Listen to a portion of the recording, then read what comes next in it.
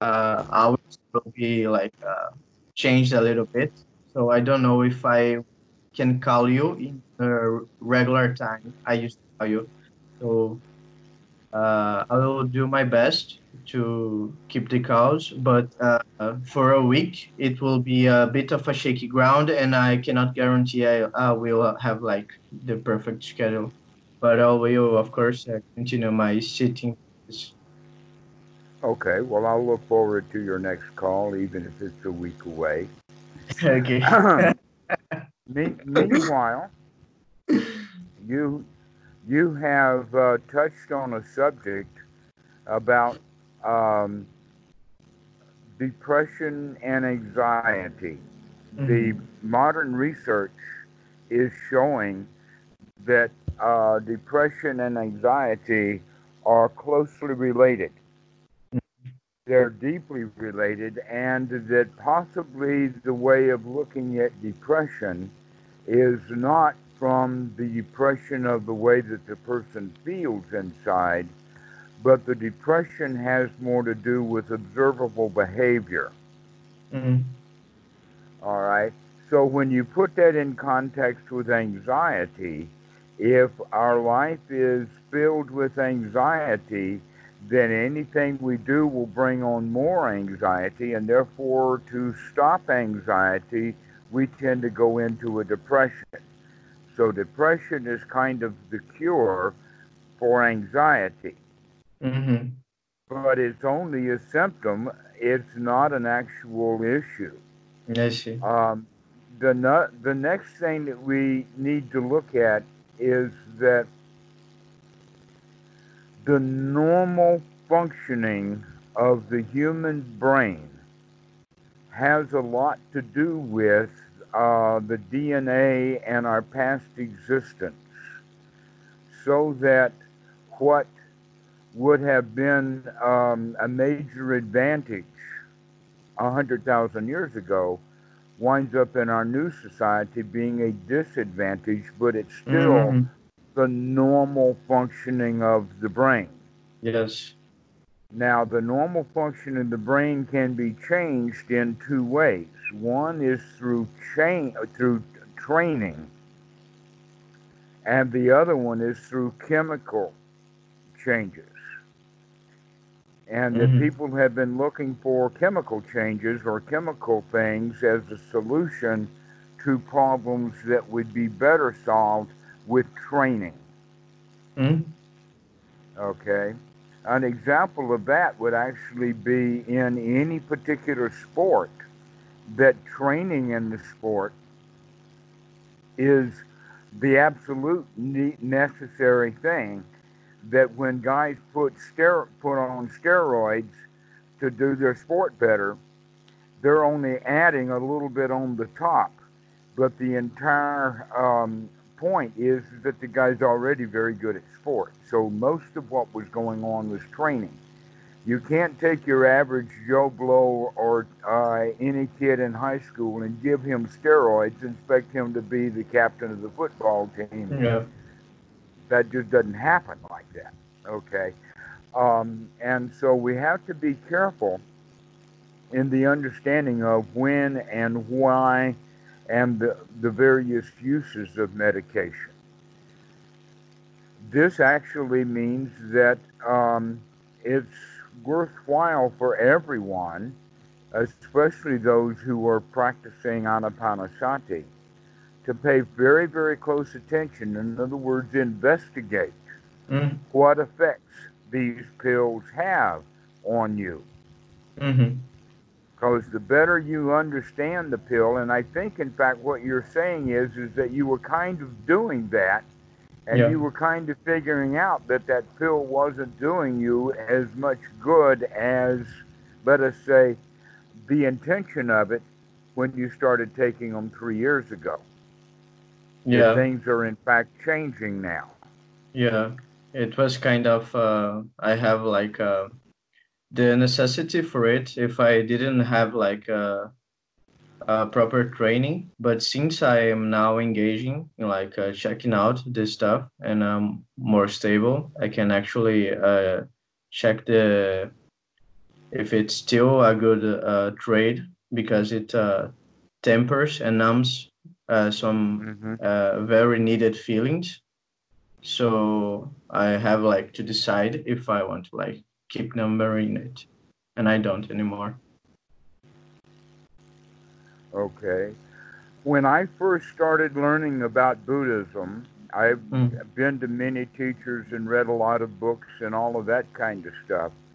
And that I have, over the years, found that some of the most important key ingredients of Buddhism kind of get sloughed over or not really paid attention to, uh, mainly because of the frequency of occurrence in the sutras or whatnot like that. But I was quite interested in this quality that the word investigation is used as an enlightenment factor, and the reason is for why. Why would in unremitting investigation become an enlightenment factor? And so, using that as research, I came to understand that one's right view, the first item on the Eightfold Noble Path, the right view is let's look at what's going on. That's the right view.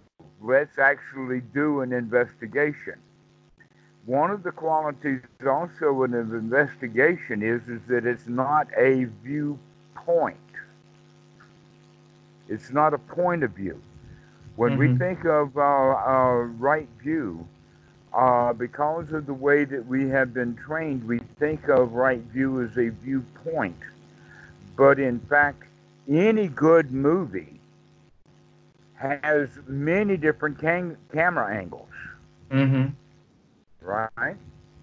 And that a very, very low quality movie would only have one camera angle, Mm-hmm. like what we're doing here. I mean, we just got one camera and that's it. Yeah. But with a good high quality movie that's had a lot of time and effort put into it, one of the qualities of it is that the camera will give us a lot of different points of view. Mm-hmm. This is actually part of the practice for the Eightfold Noble Path is to understand that we need to really investigate things and we need to investigate them from more than one point of view. That we need to see it from many, many different points of view. An example of that would be when a doctor is giving you a medication. Before you take that medication, it's important to investigate the doctor's point of view as to why he's giving you this medication. But unfortunately, those times are gone now. That the time to ask him about that was when he was prescribing the medication. But Mm-hmm. now we can still come back and start looking at that and investigating for that. Now, one of the things that I'll tell you now is that I'm not in a position of telling anyone to stop taking any medications Yeah, of or to course. start taking any medications at all. Mm-hmm. That will be completely between you and your doctor. But the one who needs the best education, the one who needs to do the deep investigation, is the client or the patient. They need to really look at what's going on. To don't take a medication without knowing what it's doing, and that means both reading it in the book of what it's supposed to do, and then checking that out on yourself to see if that Mm-hmm. medication is in fact doing its job. And Mm-hmm. so now that you're practicing Anapanasati, a few things are beginning to change. One of the reasons that people get into a state of depression, as we had talked a bit earlier, is because that's the reaction to anxiety. When we generally, but it's depression can be the reaction to a lot of different things, but anxiety seems to be the favorite one. And so, by doing the investigation, we begin to see wait a minute, the problem is not that I'm depressed, that's merely a symptom. of this other thing that's going on underneath, this anxiety. And that anxiety is actually, uh, it can be understood to be restlessness. Mm-hmm. And that restlessness can come either in two ways. One is the restlessness that comes up in the mind in the form of a restless mind that jumps from object to object to object. Yeah. And that this is normally known as monkey mind. Yes. But anxiety also manifests itself in bodily experiences Yeah. also, that there are actual feelings in the body that we need to become in touch with, to learn, Yes. to note. And so this is part of the quality of why, within the context of the practice of Buddhist meditation, let's just call it, or anapanasati, many of the teaching methods don't deal very strongly with the qualities of the hindrances. And yet again, the sutras are very, very explicit about that we have to remove the hindrances in order to get into the states that we want to be in, because the whole definition of the word hindrance is that it's hindering us, like anxiety, for instance, is a hindrance. And restlessness is a hindrance to being satisfied and happy. So, part of the investigation that needs to be done is the investigation to decide what is it that's worthy of being in the mind and what's worthy or wholesome that we can keep, or what is it that is unwholesome and unworthy of being in the mind. And so this again is part of the investigation that needs to be done. So this investigation is actually part of the Eightfold Noble Path with sati and with right view. The right view is let's view this thing. Let's take a look at what's going on. This is that point that, in fact, the Buddha made so famous when, with that famous statement, "Aha, I see you, Mara." Mm. That "Aha, I see you, Mara," "Aha, I see you" anxiety is based upon two things. One was the sati, to wake up, to take a look, and two, the actual looking or the investigation. Mm-hmm. And so, um, in the beginning, we work with the breathing because that's the easiest to learn to control. And then eventually, the follow on is we learn to control the verbal thoughts Mm. that are in the mind. And then we begin, as we gain experience, we can actually begin to control the feelings, the way that we actually feel. Now, it is actually possible for people to feel more than one thing at a time. That's what gets things really confusing. Mm-hmm. Yeah. Anger always is mixed with um, fear. Fear. There's no doubt about it. There's no way Mm-hmm. that anyone will get angry without having some fear mixed in with it. And so one of the ways of defeating an opponent is by getting him angry and then capitalize on the fear. But this is what we would call industrial psychology or propaganda, and that the practices that we're looking at is not how to learn to I'm sorry, control other your people. connection got like a bit dizzy.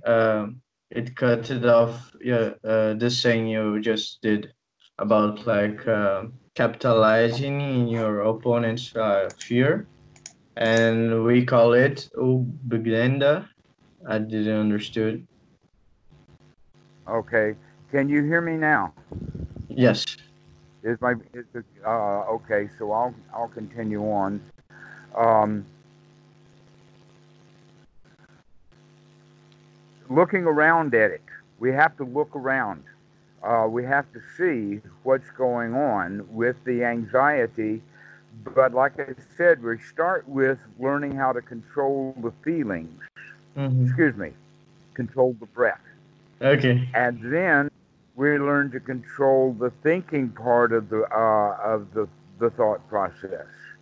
But one of the things that is kind of interesting to note that when we use the word thought or thinking in English language, that we're really beginning to understand that there's more than one kind of thinking or more than one kind of thought, Yes. and that one of the kinds of thought that we're working with here is verbal talking inside the mind. But there is other kinds of thinking going on. An example of that would be someone who is doing knitting or cross stitching. They may not be talking to themselves about it, but they're certainly Yes. thinking about what they're doing. Yes. Yes. Okay. So when we're doing things with our hands, another one would be a jeweler who is taking and mounting a diamond on a ring and putting the little Yes. fingers into place. He's not talking to himself about that. He may be talking to a student to talk the student through it, but that the actual doing of many things requires a kind of thinking that doesn't require any talking to ourselves at all.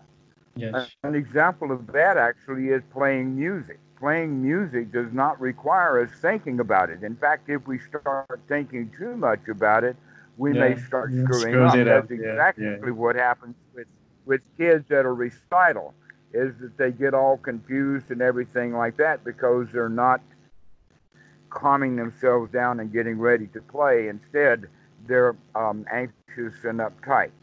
So basically, what we're saying is that the top part of the thinking process is actually verbal thought, but there's a lot of stuff that's going on below that too. In that regard, when we say we learn to control the thinking or the thought, that's actually more of the verbal thought. And as we gain experience in doing that, we also learn to become able to control the thoughts that are lower down, the Mm. sub parts. That in Mm-hmm. fact, you could go so far as to understand that a feeling is actually a thought. It just Mm. is not a verbal thought. When you are experiencing anxiety, you know you're experiencing anxiety because you actually are, in fact, thinking about or actually experiencing the anxiety. You're paying attention to it. Mm. Okay? So, but being able to control it is a little bit more, is actually part of a training. So, the first thing that we learn to do is to control the breathing.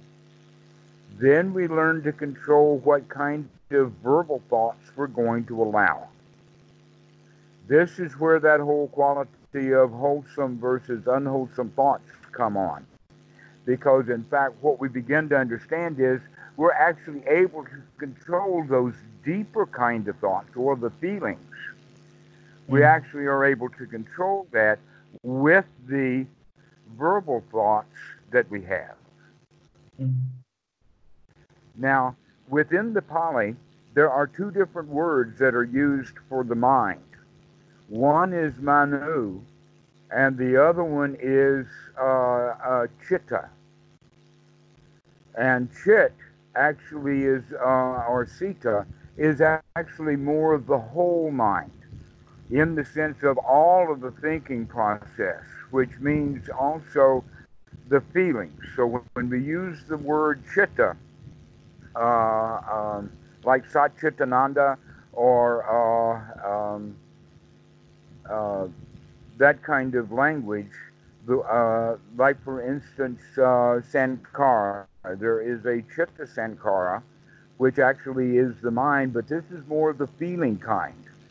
That the Buddha actually talks about it like this in the sense of the Sankara, when the Paticca Samuppada is discussed.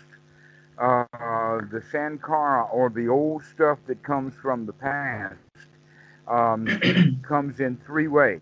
One is bodily, the other one is verbal sankara, and the other one is chitta sankara, which actually in the Thai language translation of that sutta, that word is translated, the chitta is translated into jai, which actually is the Thai word for heart, which actually is pointing at that this means that we have bodily sankara, we have emotional sankara, and we have verbal sankara.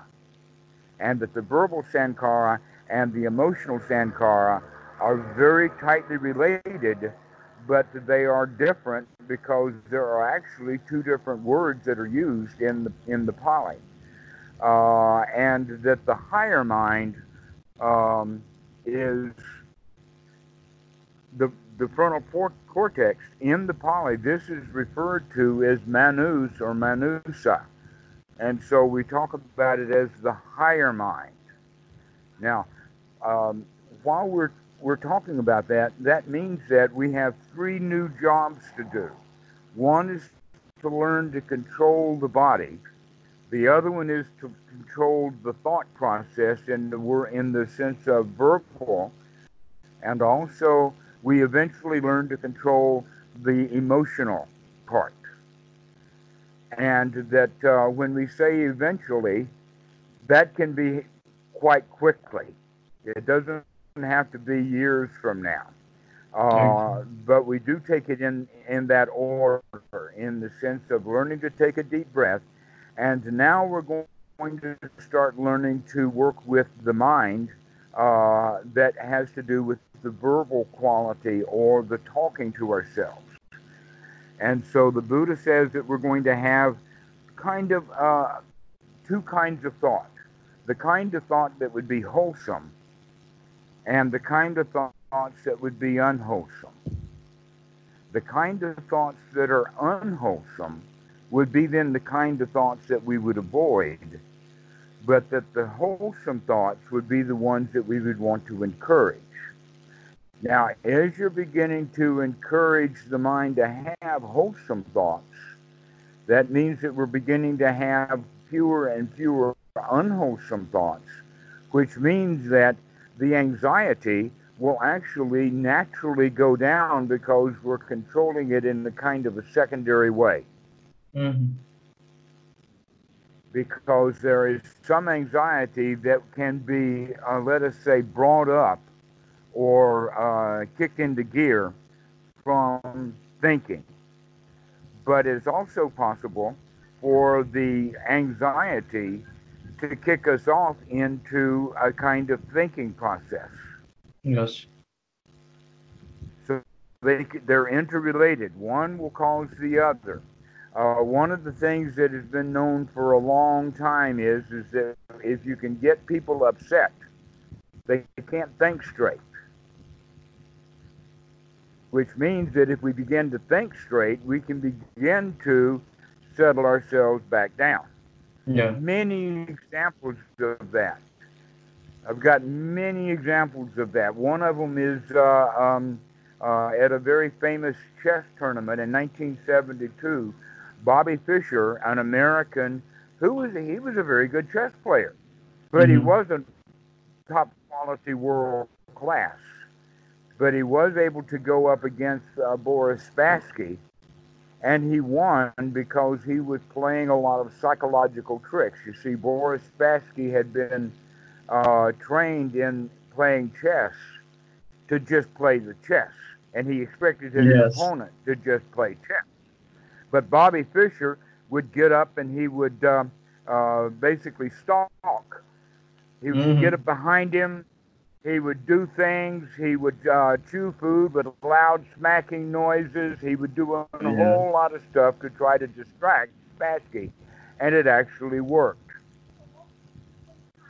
And I like to tell that story because it really does show that that we can become distracted, and that in fact in university debating teams they have the quality or the idea that you cannot do ad hominem attacks. In other words, your point Yes. in this debate is to Yeah. talk about the debate and the articles of the debate, not the other guy.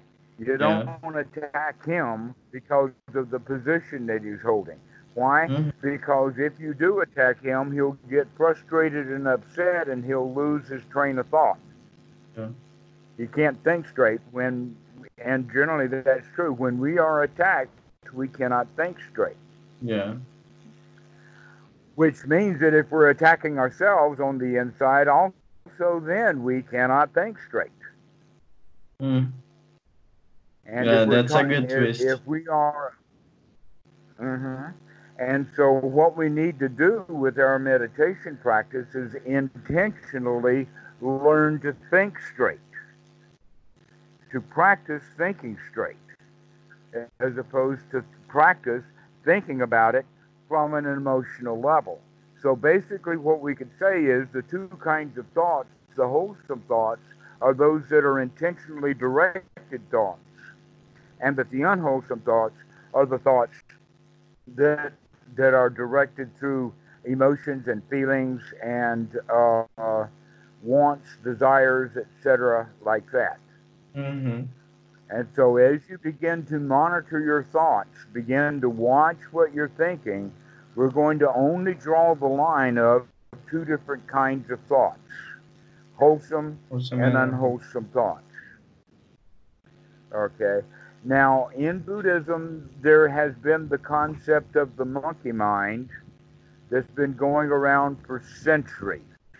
And Mm-hmm. it's a good analogy uh, for students to understand that um, there's a quality of the mind that tends to be moving. Yes. Goenka calls this mind the wandering mind. That Sigmund Freud, he called it free Free association. association. Why? Yeah. Because even though I'm associating this thought with the next thought, it really, there's not that much of a connection. It just jumps around from Yeah. here to there. All right. So going back to the quality of the monkey mind, that means that the monkey can just jump and jump and jump from one tree to the next, whether the next tree is a wholesome tree or not. So basically, what we're trying to do is we're trying to get that monkey mind to settle down to a smaller area so that he doesn't jump into the unwholesome. Mm-hmm. So an example would be that you're okay, we're going to let the monkey jump all over he wants to jump so long as he stays in just one tree. He does not have a whole forest to go to now. We're only I going to see. let it come into just one tree. And so this is the way that we're going to learn to control or train the mind to be only having wholesome thoughts. I see. Okay, I so the see. wholesome kind of would be the kind of thoughts that have to do with what's going on right now, the here now. Mm-hmm. So, in a wholesome thought would be uh, when we wake up and we can see the anxiety directly. We can see it, or in the sense of feeling it as a sensation. Oh, there it is. And I can begin to think about that anxiety directly. But if I am not mindful, if I'm not aware of that anxiety will still, let us say, trigger the monkey to jump all over the place. That in fact, even though most anxiety is subconscious, it's still the boss. Even though we don't know that we have anxiety, still our behavior will be motivated by that anxiety, and so will our thoughts. Yeah. Absolutely. Okay. For instance, if we have anxiety, we'll have thoughts of danger, we'll have thoughts of problems, we'll have thoughts of uh, uh, things to do, we'll have Scarcity. thoughts of I don't, yeah, right, I don't want to go there, and in fact, it Mm-hmm. can bring on a kind of depression that is actually better to not think at all than to think of the kind of thoughts that the anxiety is trying to give us. Yeah. Oh, okay. But another way of doing it is by bringing this anxiety up to full awareness, in the sense that now we're fully conscious of it.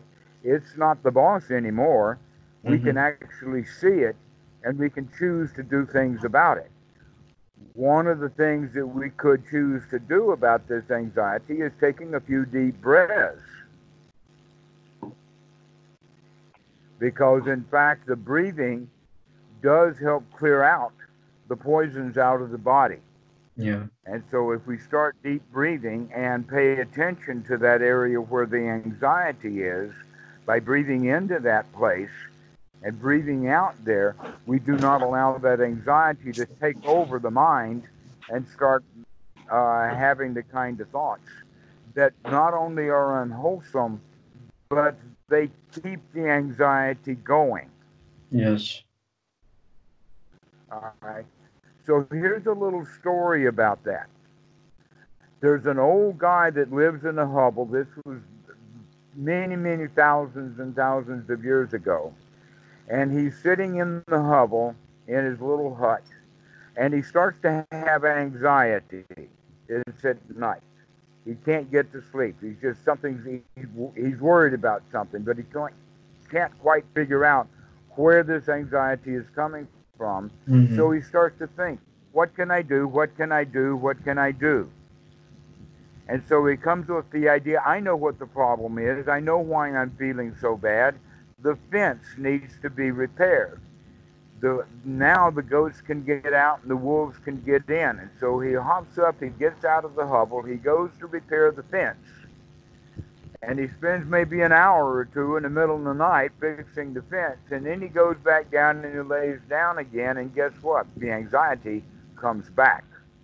Mm-hmm. Maybe it wasn't even that the anxiety came back. It was that while he was repairing the fence, the anxiety was still there, but it was unconscious.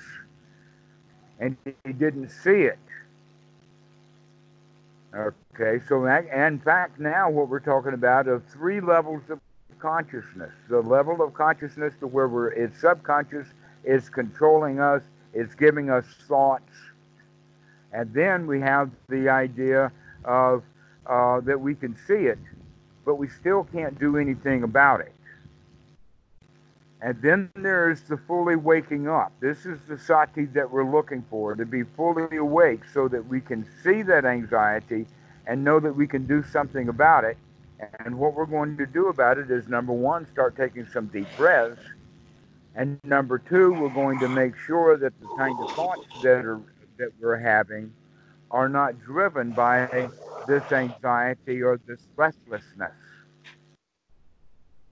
So they're going to have thoughts like, oh, I'm glad I see that anxiety. You know, there's no reason to feel anxiety right now. I can settle down. And so we begin to have thoughts, verbal thoughts, that are directed for the anxiety to help it settle down. Okay. So that When would be you do that, tranquilizing. pardon? That would be the tranquilizing of the mind. Okay, you can use that kind of word. Mm-hmm. You actually are realizing something, but that word realizing has something strange about it. Mm-hmm. And that is that we don't really actually ever realize anything. What we do is we mentalize, or that we understand things. And we'll talk about this at a later time in Paticca Okay. Samuppada. But we don't really ever realize anything.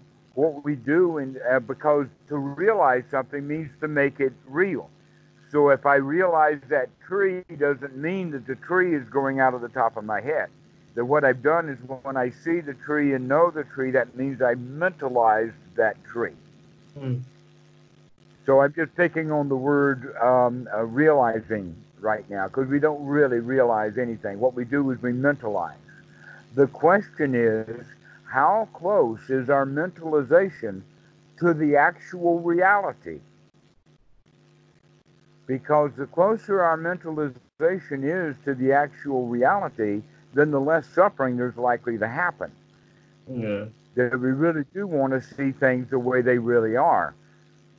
Okay, and the things that the world is presenting in this outside world as it's coming in through all of the senses and all of that kind of stuff that's coming from the outside, there is no anxiety coming from the outside coming in. Mm-hmm. And so any anxiety that comes up was already on the inside. This is an important point to recognize that when we are in the present moment, when we are in reality, there is no need for, in general, any anxiety. That in general, in the reality of the moment is not dangerous. Many things in the past and many things in the future can be dangerous, but right this very moment, it's not dangerous. You're in a situation right now in the room that you're in, there is no reason to feel danger. And yet, this danger is, I use the word danger to point at a very, very low level of fear that is also the source of anxiety. That Mm-hmm. underneath all anxiety is a little bit of a fear, and yet the reality is there's nothing to fear. No reason to feel any anxious, uptight, or anything like that. But we do because of our sankara, because that's our pattern or the habit of the mind. So when we're actually able to observe things clearly, then that means that we're observing things without adding any of our own likes and dislikes and wants and feelings with it, so that we get a much better image. Okay, so I see. when we mentalize things or realize something, the more pure it is based upon the actual outside, the better off we'll be, in the sense that we're not making so many mistakes. So what we need to see then is, as we're practicing and waking up, we can begin to say, I can control these feelings by controlling the thoughts. And eventually we'll be able to control the feelings directly. But right now we have two tools that we can use to help work with feelings. One is learning to control the breath, and the other one is learning to control the thoughts. Once we gain skills at doing those things, we're already going in the right direction of learning how to control the feelings. I see.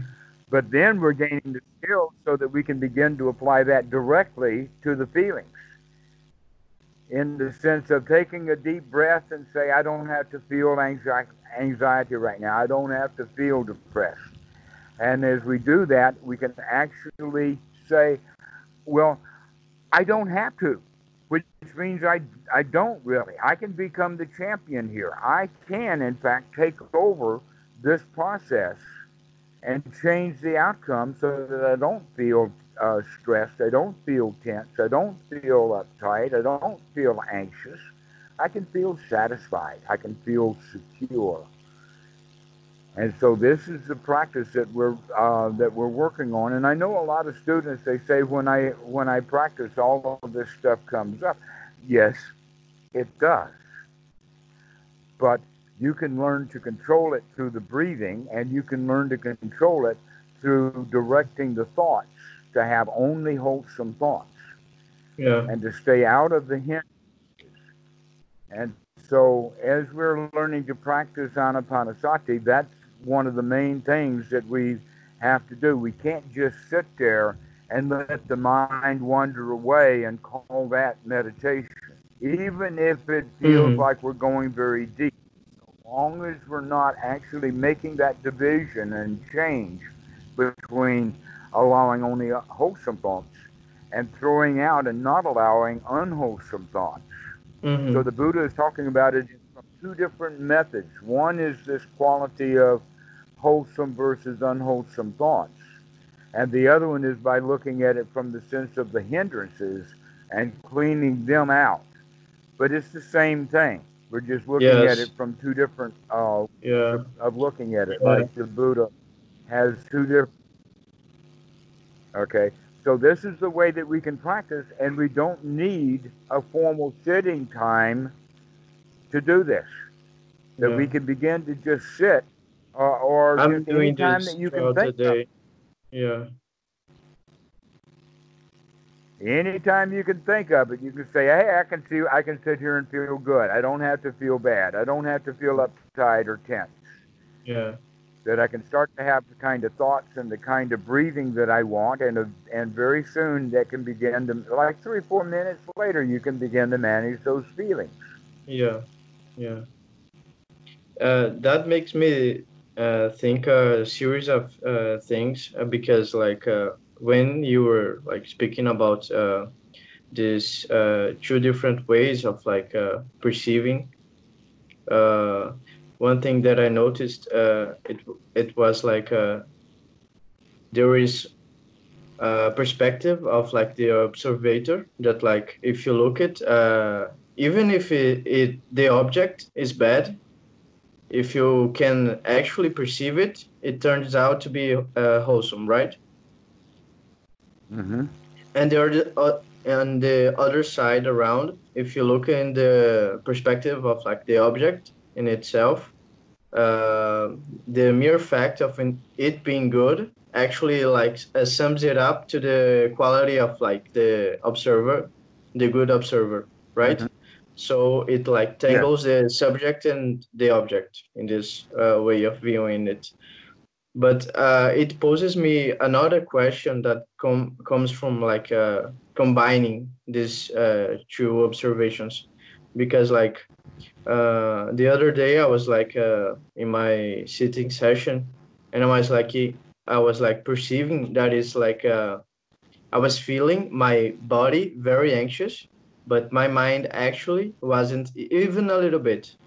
I could feel like my heart racing. I could like feel the physiological uh, sensation of being anxious, but not my mind. My mind was like under control, but it was not because I was like trying to make it under control, but because it was like already separated. I don't know when it Mm-hmm. began to happen, but it was like there's now a gap, and that actually what makes me think I can actually like tackle this challenge of the antidepressant, like taking it off, because and like 3 years ago would affect my mind too. The other thing is like I can already like puncture the thoughts and make them vanish, but I cannot like even though I have this capacity, I cannot like manufacture uh, thoughts that I can believe.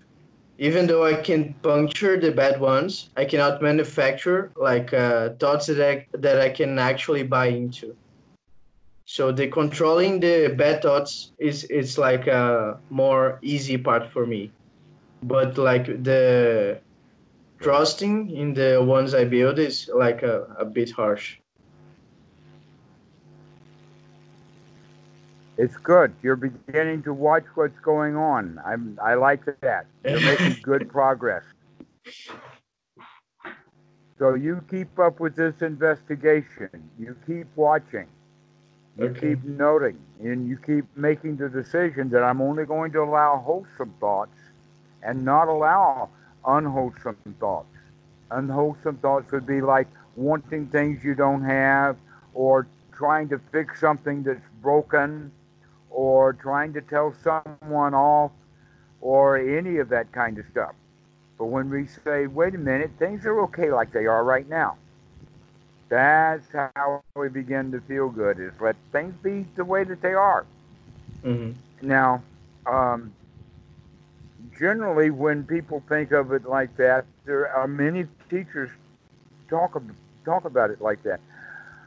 But we have to understand that here we're talking about letting the things be that are on the outside world, that we're not going to just let it be in the sense of anxiety and bad thoughts and hindrances and all of that be. on the inside, that we actually want to clean that stuff up, because letting that stuff be, actually, it doesn't like the outside world. Mm, And so there's not going to be, even if we can say let it be, we're not letting it be. yeah. That we actually have to change the way of our thoughts so that we can actually come to a state of being satisfied with the way things are. Because it's really all a Mm-hmm. change on the inside, and that change is needed and necessary. And that, to be honest with you, I know many people who, once they start practicing anapanasati, they don't see much need for the medications anymore. Mm-hmm. They begin to examine, they begin to understand the reasons that they took these medications and why they don't need them so much anymore. But it's always a good idea to check back with the doctor who ever gave you that medication, Yeah, I did to it. tell I him did that it before. Yeah. you don't need it anymore, or maybe you need a new dosage or something like that. Yeah. Yeah. Because doctors would really like to hear that finally they're successful. Normally they just give pills and pills and pills and pills, and people don't make much change. So if you can actually tell him, "Hey, I feel much better, and I Yeah. don't need your pills anymore," he'll like that. I bet. All right, well, you go practice on. You're doing very well. You keep looking, you keep investigating, you keep making Okay. sure that only the wholesome thoughts are there. Okay. Uh, Let me ask you two questions. Just so I can check if my practice is like in the right structure. Because what I am doing is I'm sitting, I'm taking deep breaths, I'm watching everything that's going on. I'm catching if it's a bad thing. If I catch a bad thing, I will like catch it, congratulate myself for doing it, like gathering the mind, and then Hmm. I'm like watching the feeling of letting it go, and I'm like rinse and repeat. That's it. Yes, it's a Okay. very simple process. It just needs to be done repeatedly. Yeah. Yeah. Okay. Rinse Okay. and Just repeat, so I rinse can and check. repeat, rinse and Okay. repeat. Okay. Okay. But there is this focus on the realizing part, like the letting go part, is like a important thing, like to watch, like the quality of realizing, or it's not Hmm. as important. The highest quality thoughts you can have are the quality of thoughts that have to do with right here, right now. Okay. And possibly the highest of those quality thoughts would be the thoughts that have to do with the third noble truth, the thoughts about being free from suffering. Wow, this is so nice. Oh, I like it. Oh, Mm-hmm. this is good stuff. Okay, those are the kind of thoughts that are very high quality thoughts that have to do with what's happening right now in regard to the Four Noble Truths. And the highest one is that third noble truth of being free from suffering, and to know that in this particular moment, there's no anxiety. Okay. Okay. And so notice that there's an emptiness to it also, not just to Yes. notice it when the anxiety is there, but know when you're free from anxiety also. Yeah. Wow, this feels so good. Yeah. Absolutely. All right. So I've got another call waiting, and I'll finish this off now. And I'll see you in about a week or so. And you take care and practice well. Okay. You You're too. making good progress. I'm glad to Thank hear you it. so much. Thank you. All righty. Bye We'll see bye. you later, Arthur. Bye bye. We'll see you.